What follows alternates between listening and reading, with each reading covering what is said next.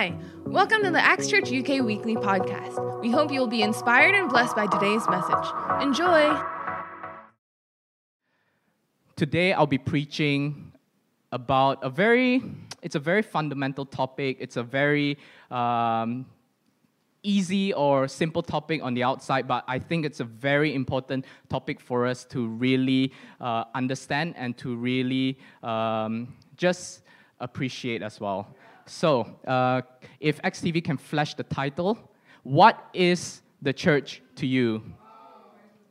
So, God actually gave me this idea or this message back when we were actually doing our Freshers Fair back in King's College. So for some of you who don't know, we've actually done 2 Freshers Fair in the past 2 weeks. We actually did a Freshers Fair in King's College to reach out to the new students, shout out to the volunteers, and we actually did another Freshers Fair at City University. Again, shout out to everyone who took leave, especially to go to the fair and to connect with the different ones. And just for your information, this Tuesday we will be having another Freshers Fair at Imperial College. So if you're a student at Imperial or you happen to pass by the area for one reason or another, please do drop by our booth and say hi. We would love to see you. But anyways, so God gave me this message, what is the church to you, as I was reaching out to the different new students during the Freshers Fair. Because a lot of the students, I don't know if you are familiar with the demographics of university, but basically a lot of the students, they are from nations where they have actually never heard of the concept of church before. You want to tell them that, oh, church is about Jesus, or church is about us coming together in fellowship, but they look at you with blank faces. They gave me blank stares, and they're like, church. So what do you guys do? Oh, you guys play sports. Are you a sports society? Oh, are you a club? So that was actually real responses that we got from people. So then the Lord actually spoke to me even that day and asked me, so what is the church actually to you? Like, why are in a loving way, he was asking me, why are you having so much difficulty explaining what a church is to people? And even for some of us here, maybe we come to church every single Sunday, but our impression of church is, oh, church is this building that we have opposite Euston Station. Church is this gathering where we sing 4 songs, we listen to announcements, we pray for one another midway through the 3rd and 4th song, and after that, we just listen to the word. That is church. But what I want to tell you today is that church is so much more than that. Church is so much more than a structure that we do on Sunday. Church is so much more than a building that we are in right now. Can I get an amen? Amen. So before I flash up the scripture that I'm going to preach to you from today, let me just give you the Greek word for church. I think Steve has a slide for that as well. So the Greek word for church is ekklesia. So what does ekklesia mean? Ekklesia means called out ones, or called out assembly, or even called out congregation. So what do we mean by that? So in 1 Peter chapter 2, verse 9, it says, it is a gathering or congregation. So, sorry, before I go to that, 1 Peter 2, verse 9, but you are a chosen people, a royal priesthood, a holy nation, God's special possession, that you may declare the praises of Him who called you out of darkness into His wonderful light. So pay special attention. Chosen people, royal priesthood, holy nation, God's special possession. This is what we are to God. So, what are called out ones? Called out ones are basically a gathering of believers whom God has called out of the world and into His wonderful light. So, yeah, that is essentially what church means in the Bible. So, moving on to the scripture for today. So, this scripture, I've chosen it because it is the first time the word church was actually mentioned in the Bible. So, reading from Matthew chapter 16, verses 13 to 20, if we can turn to this scripture, we can use our physical Bibles, or if you did not bring your physical Bibles, you can fix your eyes on the screen even as I read. Amen. So, reading from Matthew chapter 16, verse 13. When Jesus came to the region of Caesarea Philippi, he asked his disciples, "Who do people say the Son of Man is?" So this Son of Man title is the title that Jesus most frequently used when he was doing his work and reaching out to the lost on earth. So, who do people say the Son of Man is? They replied, some say John the Baptist, others say Elijah, and still others, Jeremiah or one of the prophets. Let me just pause there. So if we look at all these figures, Elijah, Jeremiah, John the Baptist, do you know what they have in common? They're actually all only just men. They don't have any divine powers. They're not from heaven, but they're just ordinary men like you and I. So, but what about you, he asked. You meaning Simon Peter. Who do you say I am? Simon Peter answered, you are the Messiah, the Son of the living God. And then Jesus replied and said, blessed are you, Simon, son of Jonah, for this was not revealed to you by flesh and blood, but by my Father in heaven. Verse 18, and I tell you that you are Peter, and on this rock I will build my church, and the gates of Hades, or the gates of hell, will not overcome it. And then Jesus went on to say, I will give you the keys of the kingdom of heaven. Whatever you bind on earth will be bound in heaven, and whatever you loose on earth will be loosed in heaven. Then he ordered his disciples not to tell anyone that he was the Messiah. Amen. So, just before I go into my points, let me just tell us more about what the foundation of the church is. So, we look back again at verse 18, It says, I tell you that you are Peter, and on this rock I will build my church. So, from this verse alone, do you think Jesus was referring to Peter? You, Peter, are the foundation of the church. Do you think he was actually referring to that? So, if we want to know, or if we want to just unravel this more, let's look at the word church. The word church, it is actually not a singular term. The word church is actually a plural term. When the word church is used, it was never meant to refer to one single individual. It was always meant to refer to a group of believers, a group of individuals who believe that Jesus Christ is the Son of God. Because we learned about the meaning of church from ecclesia, called out once, not called out one, called out once. So, if we look at this again, and even just going slightly more theological, because I thought this was interesting. So Peter, in his Greek form, is actually Petros, which means rock. Peter's name actually means rock. But then Jesus uses the word rock, but it actually is not Petros. Essentially, Jesus was using a different Greek word called Petra.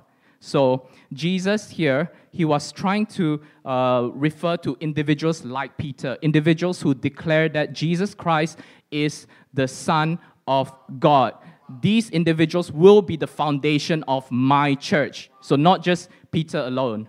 Because even as we read through Acts, we know that Peter, after preaching to the 3,000, then he has his moments as well. He has his slips and falls as well. He, even in one time, as we read along the New Testament, Paul actually called out Peter to say, why are you not eating with the Gentiles? You were associating yourselves with the Gentiles, but when the Jews who are circumcised come, then suddenly you don't want to associate with them anymore. You are a hypocrite. So, yeah, Peter has his moments as well. So, if we have this sort of single individual being the foundation of the church, it will not work because the foundation of the church has to be Christ. Christ is perfect, but Peter, on the other hand, is not because he's just broken like one of each of us as well.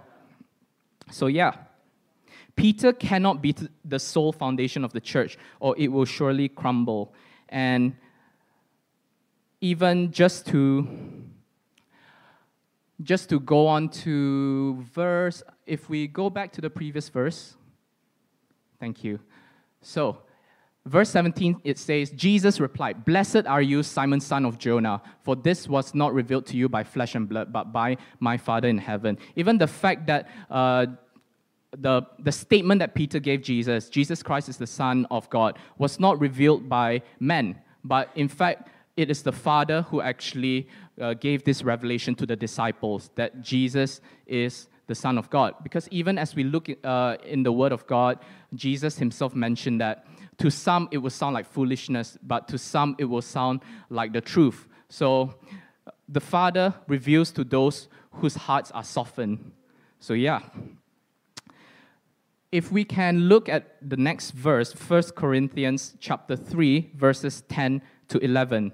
Here, Paul even reiterates and even gives us the truth that Christ is indeed the foundation. So by the grace God has given me, I laid a foundation as a wise builder. So all of us, we are builders. We lay a foundation upon foundation, and someone else is building on it. But each one should build with care. Verse 11, "For no one can lay any foundation other than the one already laid, which is Christ Jesus." And just another one to just emphasize my point, Ephesians 2:19 to 22. "So, consequently, you are no longer foreigners and strangers, but fellow citizens with God's people and also members of his household, built on the foundation of the apostles and prophets, with Christ Jesus himself as the chief cornerstone." So yeah, as we can see from the two verses, two portions of scriptures that we've just read, we can establish that Jesus has to be the foundation of the church. Amen. So, moving on to my 6 points. So, I'll be giving my points from the acronym CHURCH. So, first point, C. Community of believers. Church is a community of believers. Church is not just a building. Church is not just a structure that we are in right now, but church is essentially you and me. Community of believers who profess that Jesus Christ is Lord. Acts chapter 2, verses 42 to 47. "They devoted themselves to the apostles' teaching and to fellowship, to the breaking of bread and to prayer. Everyone was filled with awe at the many wonders and signs performed by the apostles. All the believers were together and had everything in common. They sold property and possessions to give to anyone who had need." This was amazing. This was the early church, and what they did was they gathered together, they met on a daily basis for fellowship, for the breaking of bread, and even devoted their time in prayer as well. And not only that, they went as far as, "Oh, this brother is in need, this sister is in need. Let me sell what I have and give to that brother or give to that sister." Maybe church was actually meant to be like this, but because as we go along, as we progress through time, people start to think that church is actually, just a Sunday, and a Monday to Saturday is me time, or is a time where I can sort my own things out. So, they sold property and possessions to give to anyone who had need. Every day they continued to meet together in the temple courts. They broke bread in their homes and ate together with glad and sincere hearts, praising God and enjoying the favor of all the people. And the Lord added to their number daily those who were being saved. Maybe if we actually started to live out more of the kingdom of God on a daily basis, and to actually be a church in our respective communities, in our respective marketplaces, maybe we can see more of the power of God. Because here it says, the Lord added to their number daily those who were being saved. Because they met each other daily, they were selfless, and they had one thing in common. Everything in common. The one thing is to love their neighbors. So they had that in common. So imagine if we also live out this verse. We live out the practices of the early church. How powerful or how much more of God can we see in our lives? Amen? Okay. So, the church, as we know, is a community of Christ believers devoted to glorifying God. So, as we can see here, they were praising God in verse 47 and even edifying one another, loving one another, and also evangelizing to the people and to the nations around us, as we see from the works of the different apostles, including Apostle Paul, who actually went out to the Gentiles and actually preached the word of God. So, it doesn't take a building or a structure service for the church to fulfill its callings. So, you can think that, we need to meet on a Sunday in order to do church. But can I tell you that you don't actually need to do that?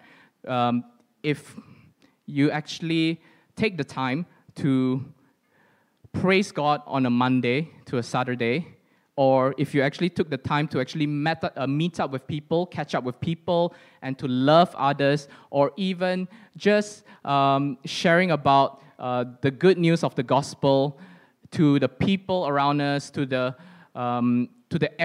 far-reaching areas, to the nations around us on a daily basis, that is essentially church already.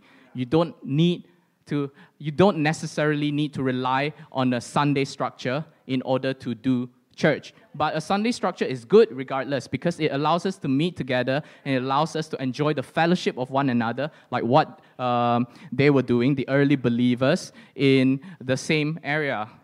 So, Matthew 18, verse 20, it says, "For where 2 or 3 gather in my name, there I am with them." So where 2 or 3 are gathered with the same common interests, and where 2 or 3 are gathered for the one goal of just loving others and sharing the good news of God, there the Spirit of the Lord, or there the presence of the Lord will be.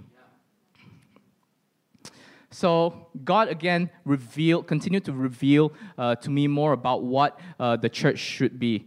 You know, sometimes we can be too fixated on doing church on a Sunday or ensuring church runs smoothly, but are we ensuring that God gets glorified or God gets glory in the process? Or are we just so consumed with, this needs to be perfect, that needs to be perfect, worship needs to be amazing, the food needs to be amazing, I need to talk to 10 people today, but we forget that where is God in the equation? Is God getting all the glory in the equation? And the second thing, are we meeting the needs of every hungry or lost soul who walks through those doors? We can be so fixated in meeting the needs of the church that we see now, but are we meeting the needs of the people who actually come through those doors? And the third thing, are we sharing God's truth and love in places where God has placed us, or even, like I mentioned just now, cross-culturally to the nations, to the far-reaching nations? Are we doing these 3 things? Because it doesn't really mean much if we have perfect church attendance, perfect 100% Sunday attendance, when we are not even fulfilling any one of these callings. Because that is what the church is for. That is why Jesus actually built the church upon the disciples. Amen? Yeah. So, similarly, some of us, we can be overly disappointed when church doesn't run according to the way we want. So when something doesn't go the way we want, suddenly we're so bogged up by it. We're like, I should have done this better, I should have done that better. But we forget that God makes even the imperfect things perfect. God can use even the most imperfect things and make it to be perfect. So we need to remember that more than just doing church in an excellent manner, that is very good. We have to do church in an excellent manner. But more than that, we need to remember that God should be in control. God should be the one who... His will should be the one that decides things at the end of the day.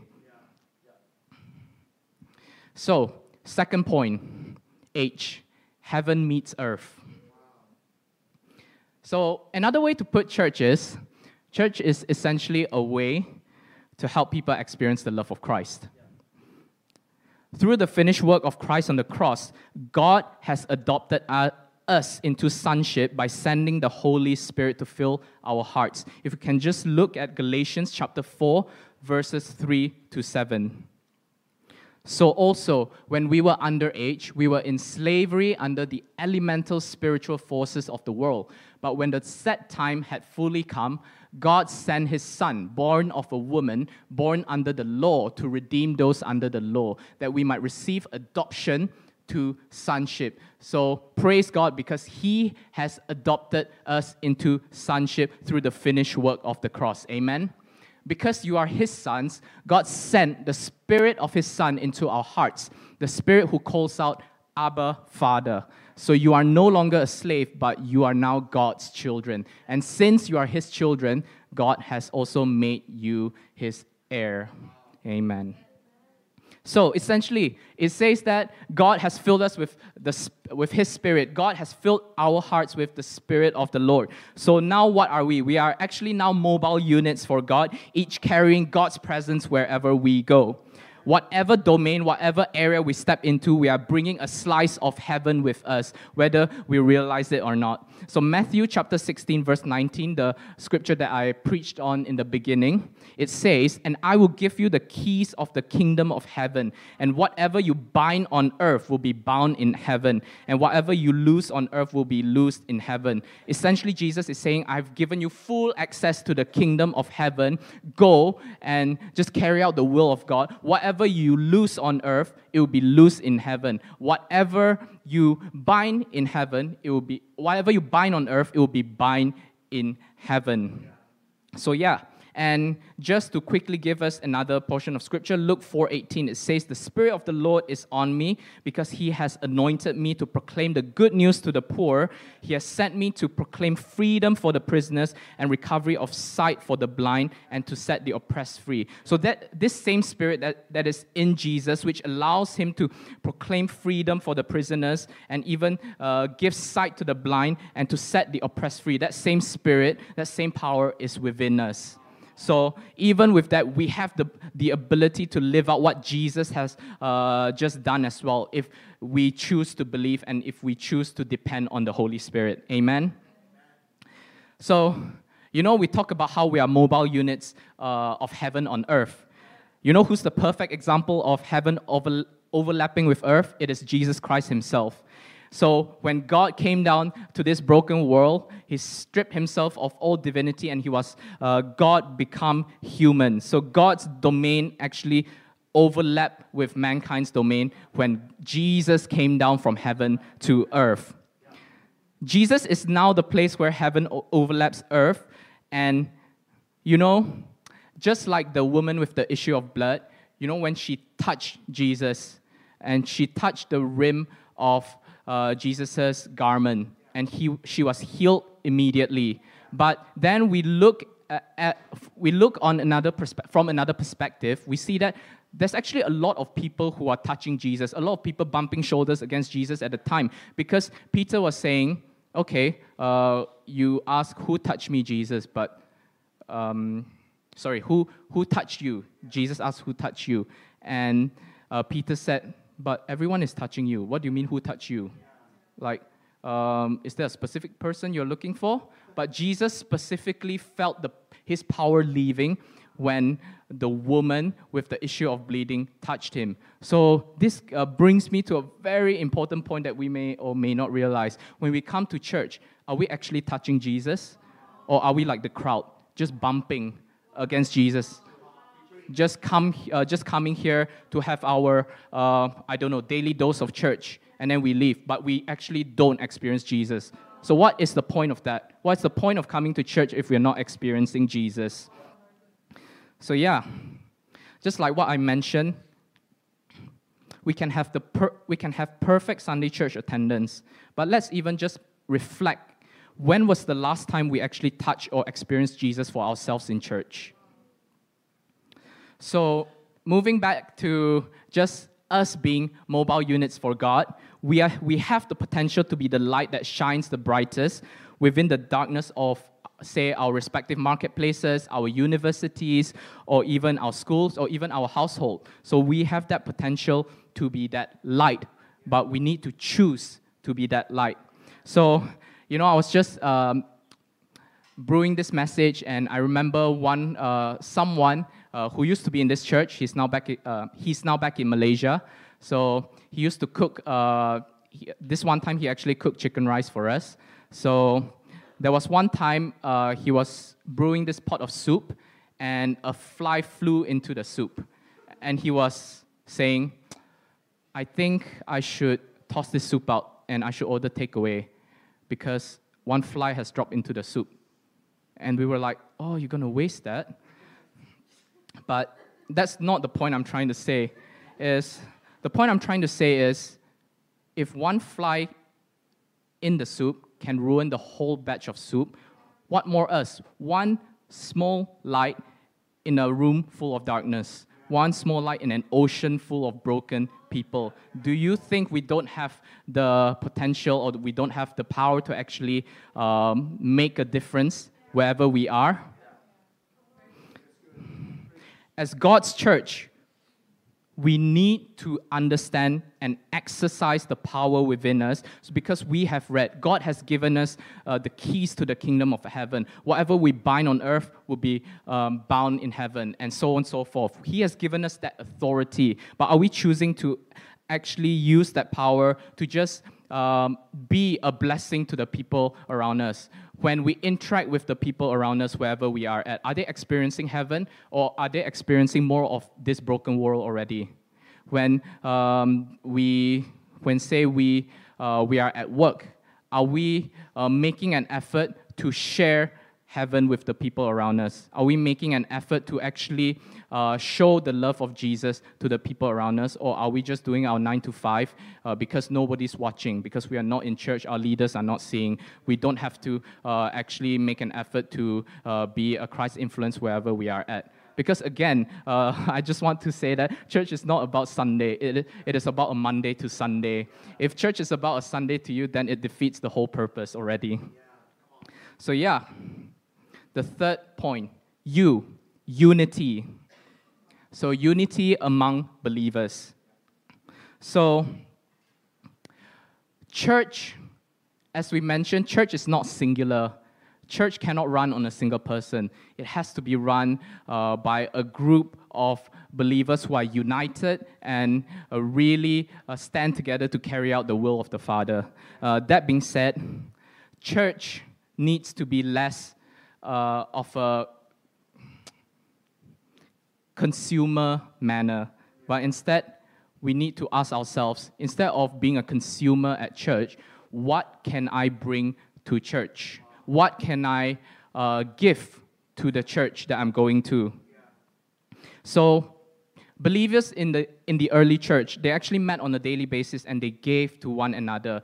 It doesn't say believers met on a daily basis and received and were healed and were blessed, but it specifically highlights the fact that the believers met to share their possessions with one another and to love one another. So we need to be this self-sacrificial church like the early church as well. We need to get back to basics and understand that church is not about us, but church is the people around us.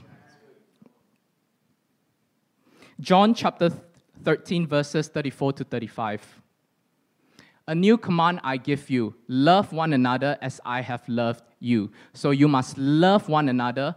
By this, everyone will know that you are my disciples, if you love one another. I love verse 35. It says, so how do you tell someone you are a follower of Jesus without telling them you're a follower of Jesus? By loving one another.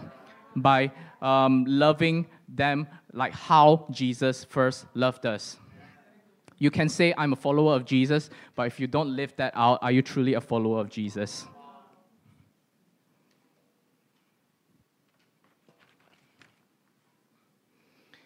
So yeah, back on the topic of unity, we need to love one another. When we love one another, we are united as a church, because a church or house divided on itself cannot stand. Similarly, a church divided on itself cannot stand. So, again, this is another common theme that we hear from Christians or we hear from believers. This church is not for me. Let me try another church. That church is not for me. Let me try a different church. So on the topic of unity, we need to learn to be more selfless, to be less less of a consumer, and to be and to root down. Because how can we start giving if we don't root down? If we keep church shopping or church hopping, how can we ever root down? And then you might ask me this question. Okay, fine. How do I find the right church for myself? There's two things I can tell you, very simple. The first thing, obviously, is Christ the head of the church, and is the will of the Father being carried out by the church. For example, praising God, or edifying one another, or even evangelizing to the world. So that's the first thing. And the second thing, this might surprise you, but the right church is what you make it to be. So, are you willingly plugging yourself into the church?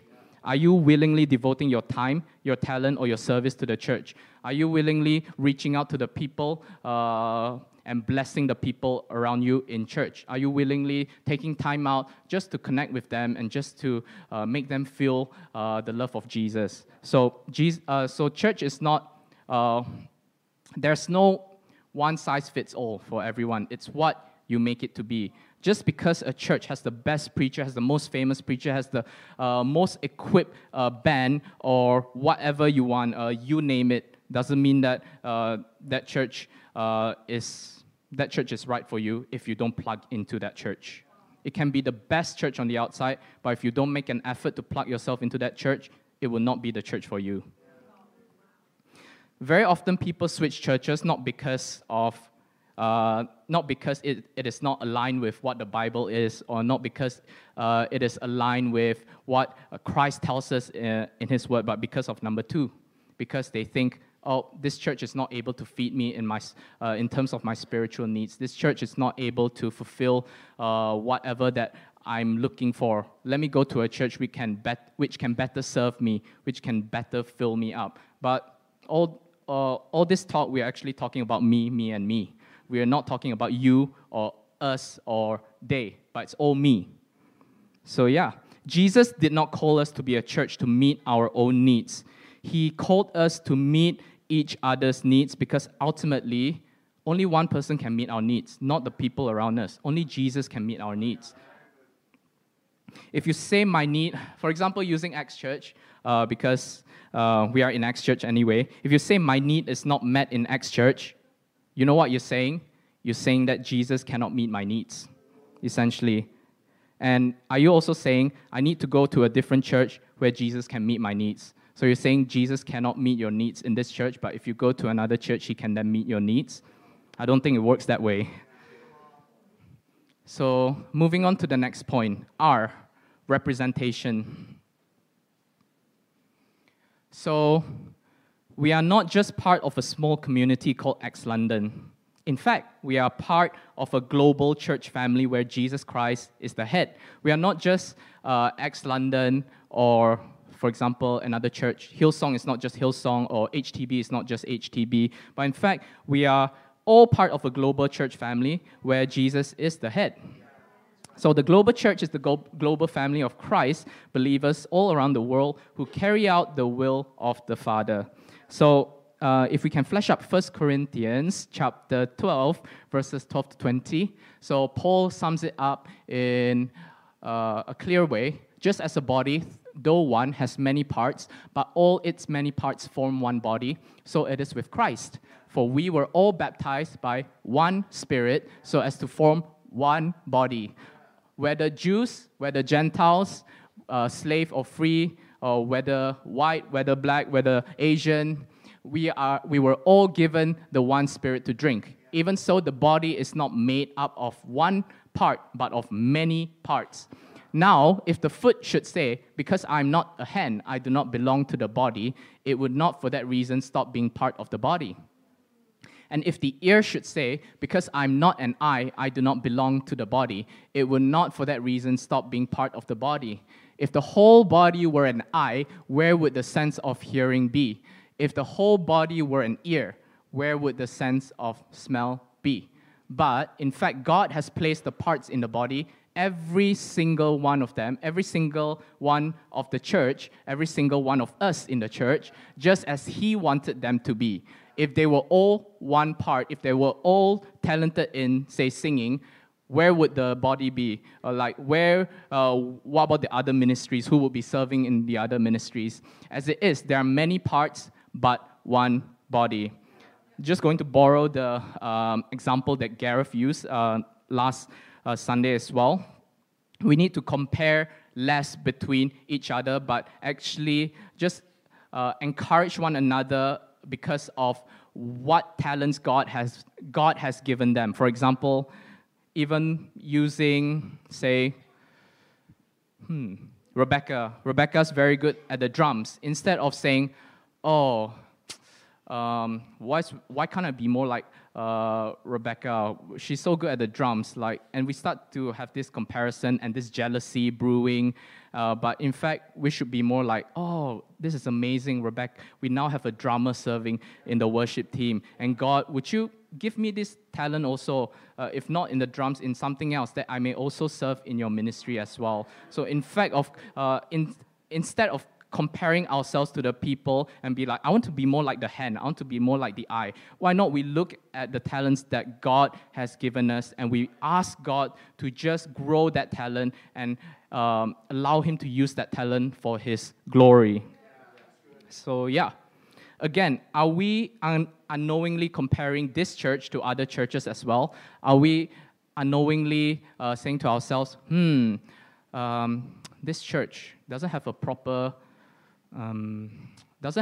band, or this church doesn't even have a proper stage. But look at HTB. Always, every Sunday, the band is so nice. The songs they sing is so good. I wish I was in that church. Or maybe this church. Let me think of another example. This church doesn't even have a proper preacher. All these preachers, they're new. I don't even know them. They are not even pastors. Who are they to tell me how to live my life? I want to go to, say, HTB, where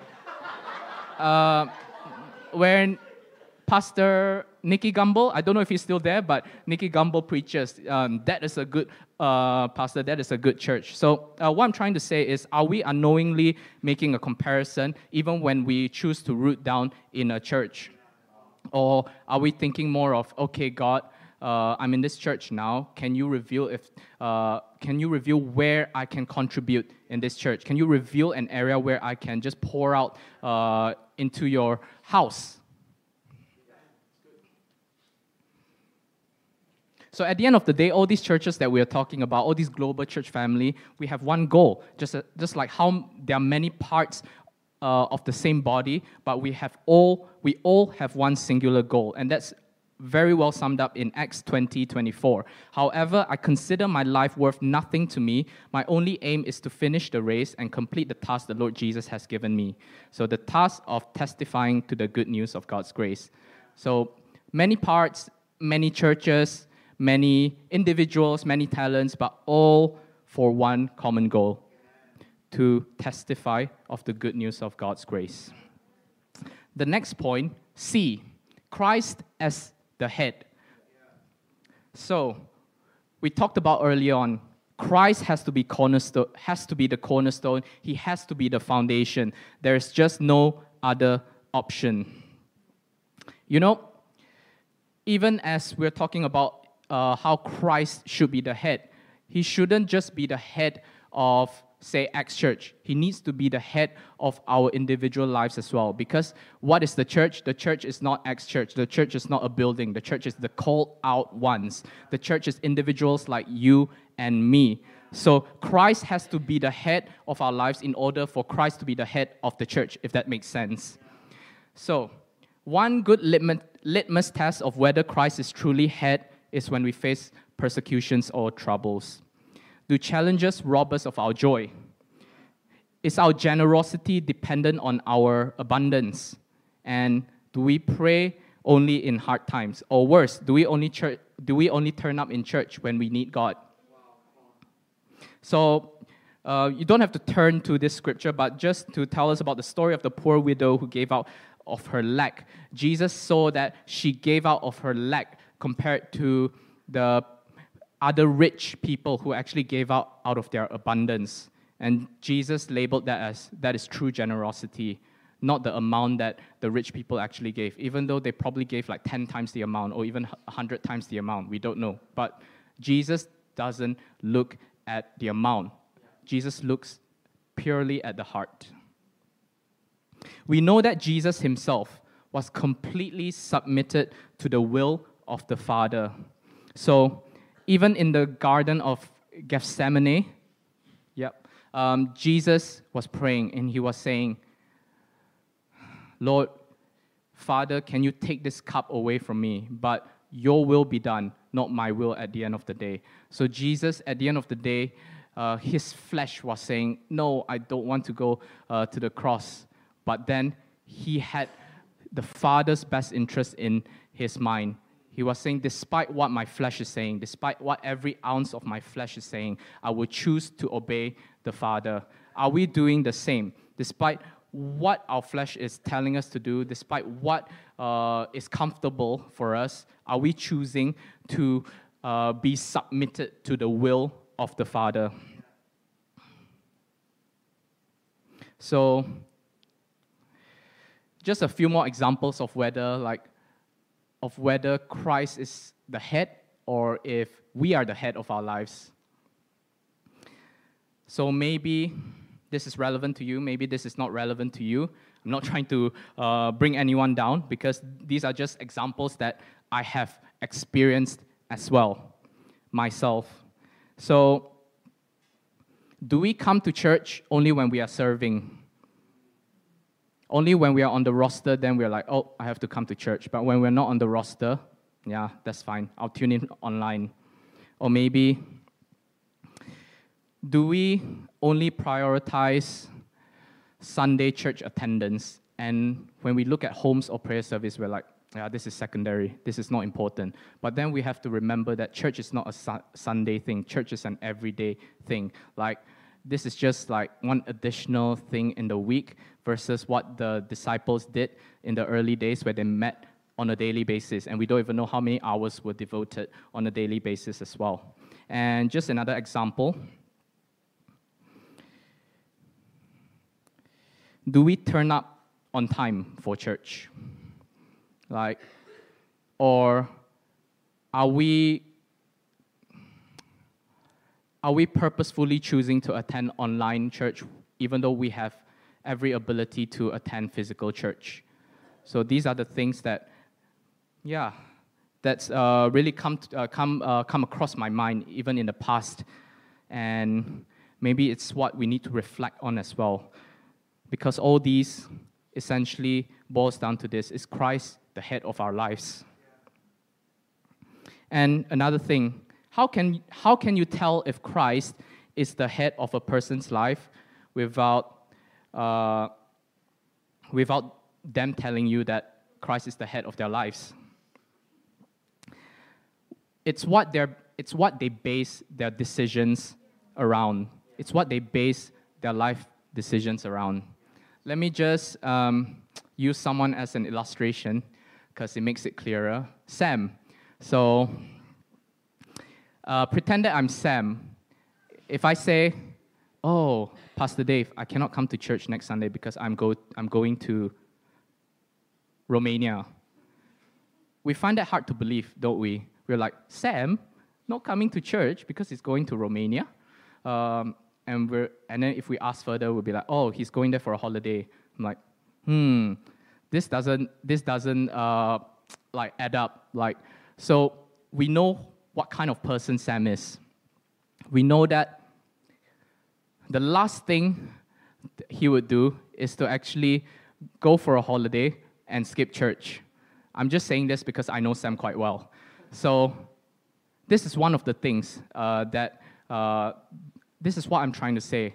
Are we basing our holidays around Jesus, around church, or around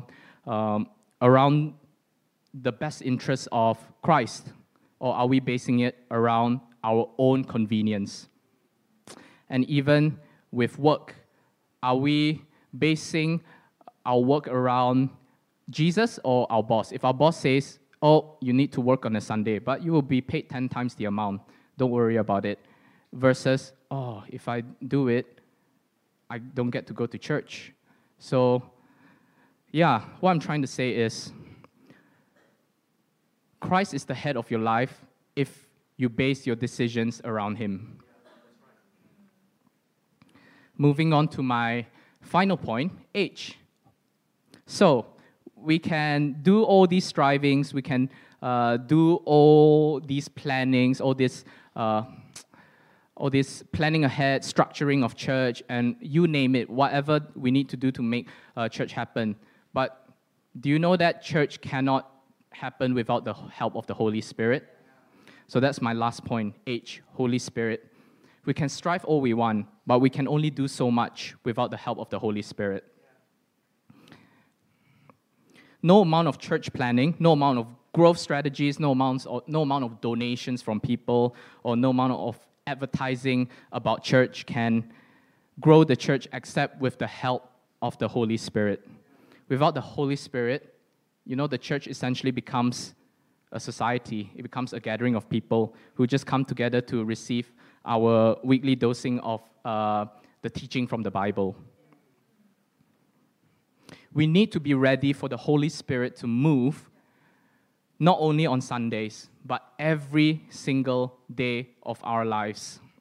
Just like how we talked about touching Jesus on a Sunday, but it's not just a Sunday. We need to get used to seeking and touching Jesus on a daily basis. So, the Holy Spirit, essentially, it is our helper, our counselor. The Holy Spirit helps the church, meaning us, to become an effective witness for Christ. Number one, we talked about how church is a community of believers. We have free access to the Father because God has given us the Holy Spirit. God has adopted us into sonship and filled our hearts with the Holy Spirit. That's how we're able to become this community of believers who have free access to the kingdom of heaven. And the second thing, we talked about heaven meeting earth. So, we talked about how we want to be used so that other people around us can experience heaven, can experience the kingdom of God. But that will not happen if we don't have the Holy Spirit. We need the Holy Spirit to allow lives to experience heaven through the power that flows through us. The power that breaks chains, the power that heals diseases, and the power that drives out the enemy. And the third thing, we talked about unity.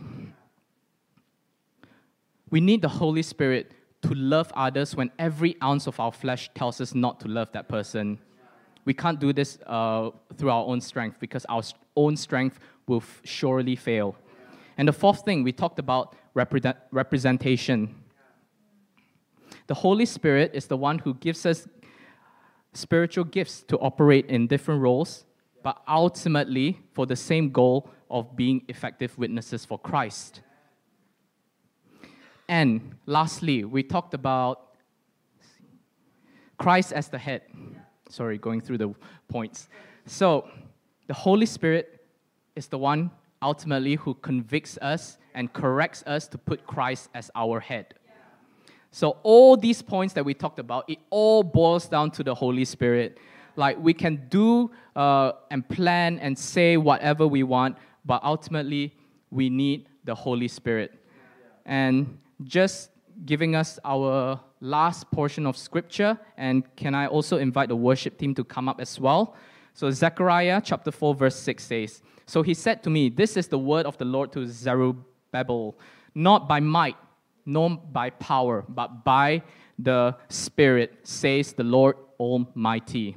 So, it's not by power, it's not by our efforts, but it is truly by the Holy Spirit. So, even as we've just learned about what the church is, even as we've just learned about the church being a community of believers, the church being that vessel, being that point where heaven touches earth, and even the church where it's not about you, it's not about me, or me, but it's about you and us. It's about what can I do for the people around us.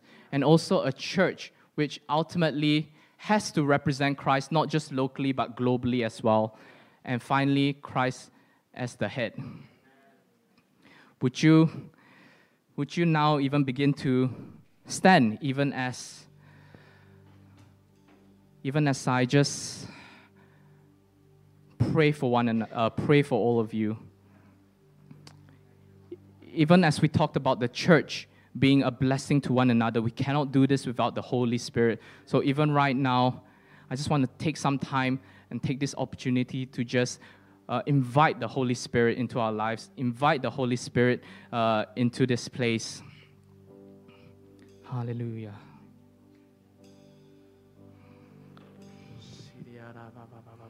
Hallelujah. Lord, we know that you have called us not to just be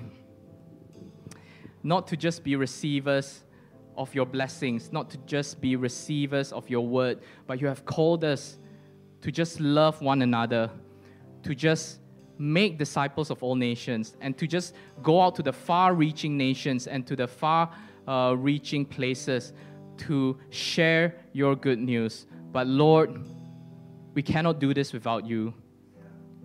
We need you, Holy Spirit. Holy Spirit, would you begin to convict hearts right now? Would you begin to soften hearts right now? Lord, we know that